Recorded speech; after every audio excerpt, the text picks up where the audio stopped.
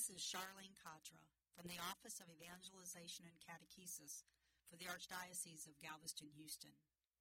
Welcome to In God's Image radio program, designed to focus on the inclusion of persons with disabilities and their families in the full life of the Church.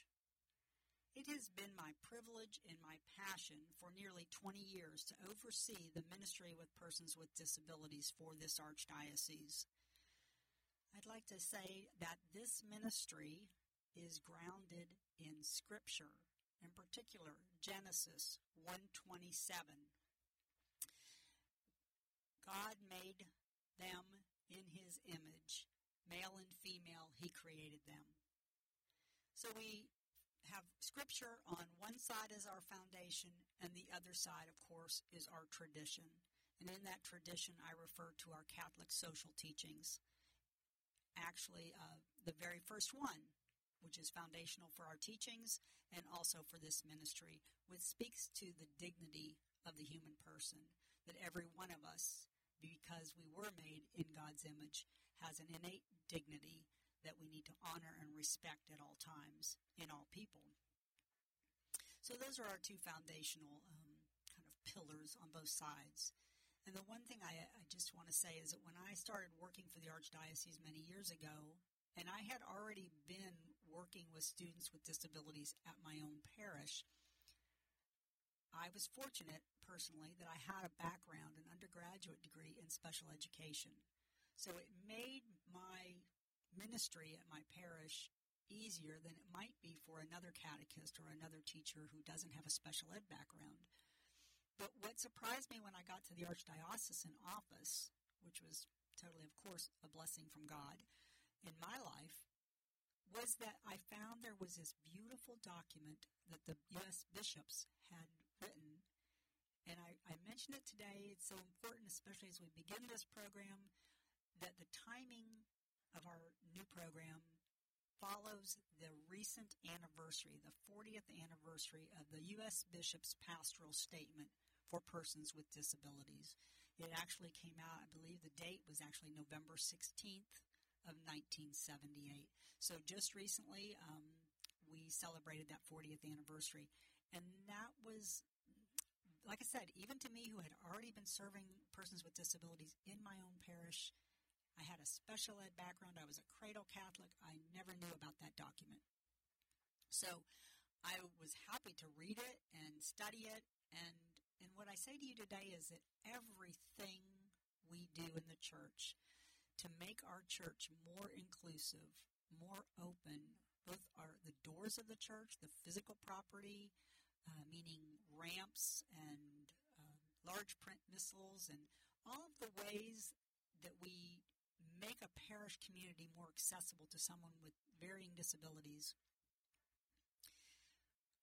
That was happening, and those moments in time, those ways and means that we open our church up, especially physically, but also attitudinally. This radio show right now today is helping to implement that document. So that's how we put flesh on the document. The document itself is just words on a piece of paper, but they stay words on a piece of paper unless we put them into action. So I always say every training that we do, every conference that we host, every phone call or email that's responded to helps to put flesh on that document and bring it to life so that what it said actually comes to fruition.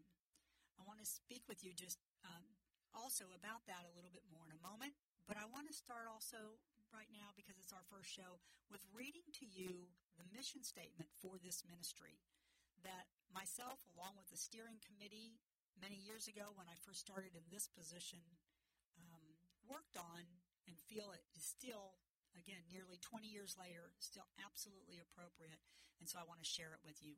The mission statement for the ministry with persons with disabilities in the Archdiocese of Galveston-Houston reads, guided by the mission statement of the Office of Evangelization and Catechesis, and empowered by the action of the Spirit, we assist the Archdiocese of Galveston-Houston in ministering with persons with disabilities by working to implement the U.S. Catholic Bishop's Pastoral Statement throughout our faith communities. We seek to welcome persons with disabilities and their families into the full life of the church, supporting and developing the gifts, abilities, and spirituality of each individual person, acknowledging that they are made in the image of God. We serve as a resource to educate all Catholics regarding disabilities, furthering the dignity and respect shown to the entire body of Christ through acts of justice and love. Again, I think there's not a word in that mission statement written so many years ago that needs changing. It speaks to the heart of this ministry, and it speaks to the bishop's pastoral statement that when issued, one of the challenges that it gave to our parishes and to our diocese as well, at both levels, was that the doors of the church needed to be opened. And not only the physical doors or the campus, as I said, which is one area, but also the hearts of the people in the pews needed to be open to persons with disabilities. And I often say, it's harder to remove attitudinal barriers than it is physical barriers from a campus. So we work hard also to help us become more familiar, more comfortable, I would say, even around persons with disabilities. We realize that sometimes there are persons with various disabilities. Some are visible and some are not visible. But for those disabilities that are visible, sometimes they can actually cause others to feel uncomfortable. It's a bit of a marker of what our maybe our own vulnerabilities are, our own future, which might entail a loss of different abilities on our own.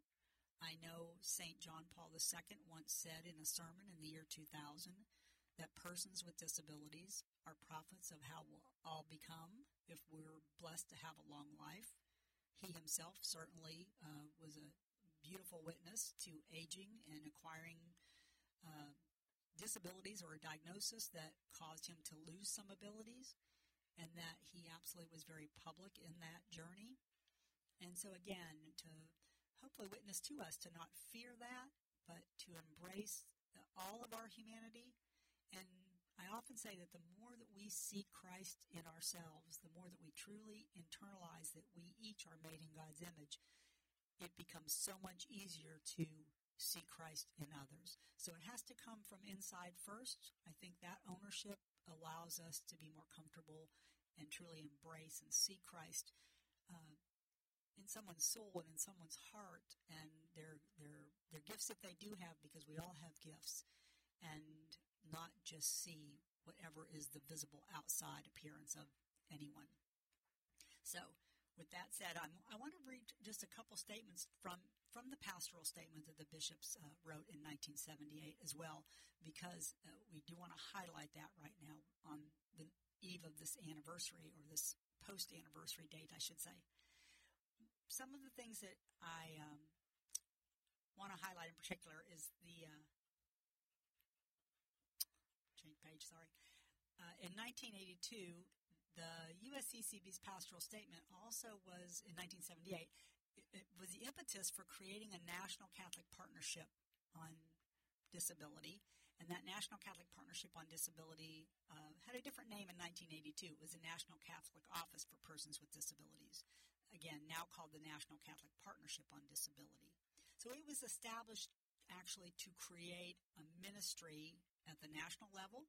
And then, of course, dioceses like ours and others have actually a person in a position. Mine happens to office inside the Office of Evangelization and Catechesis, so that the emphasis is on persons receiving their faith formation, lifelong faith formation, as well as preparation and celebration of sacraments. That is also, so you know, a baptismal rite.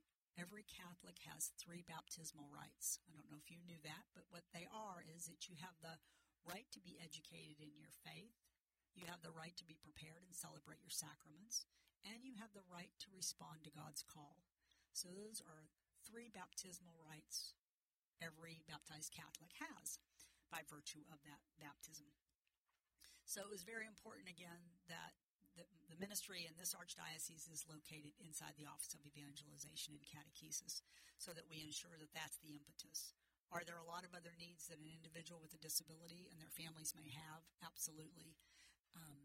If it's not something that is directly able to be responded to by myself in this position, then obviously I would refer and network with other organizations that might be able to help more on maybe areas of employment or education in school settings, things along that line, medical needs, more involved medical needs.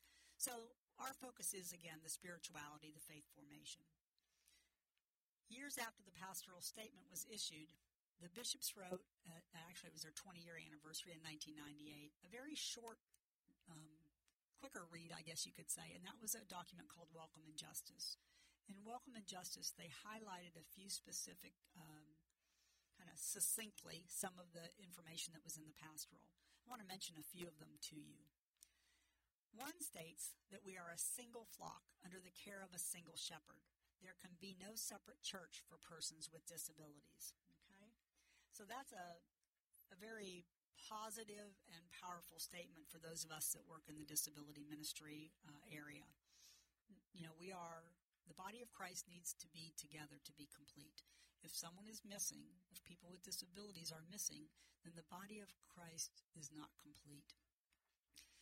There's a lot of reasons why someone with disabilities might be missing. We typically say they are often underrepresented currently in our pews, again, for a variety of reasons. But it's important that we, as hard as it is, try to see who's missing, especially in our faith communities, because it's better for us if we're all together. I often say, if all parishes, which we know, they all want conversion for their parishioners, and if you really want conversion for your parishioners, one way I see that quickly can come about, or more quickly come about, is to involve persons with disabilities into the full life of the parish. Because God will use them in the midst of others to touch hearts, to soften hearts, to lead them to an understanding of the other. And it's really about relationships. That's the other thing that's very important. It's not just about having someone be accepted. We want them to feel like they belong in our communities, okay? And that takes time, but it's also happens through relationships being built. So we also know from their document, they stated that each person, as we said earlier, is created in God's image, yet there are variations in individual abilities. Positive recognition of these differences discourages discrimination and enhances the unity of the body of Christ. Another point that they made, which I think this one's very important also to just mention today, that often families are not prepared for the birth of a child with a disability or the development of impairments. Our pastoral response is to become informed about disabilities and to offer ongoing support to the family and to welcome the child. I don't know if you've ever heard the story of it. It's called A Trip to Holland, but a lot of families who have children with disabilities or loved one with disabilities have heard of this. And what it is a story about a couple that is planning to go on a trip to Paris. And they do all the preparation needed for a trip to Paris. And they, pick their hotel, and they know they want to go to the Eiffel Tower and the Louvre and the different monuments in Paris. But when they get on the plane goes to descend. And as the plane is descending, the pilot says, "Welcome to Holland." Well, you can imagine their surprise. They have saved and planned for the trip to Paris, and they end up in Holland. And the point being that ending up in Holland was a little upsetting to them initially. But once they were there, they realized that they liked the tulips of Holland, and they liked the windmills of Holland. And that, again, having this child with a disability wasn't what they planned, but it was a blessing in disguise for them. So I know we're wrapping up and running out of time, so to speak, for today. So I want to just conclude by saying to you that I hope you were blessed by listening to In God's Image today.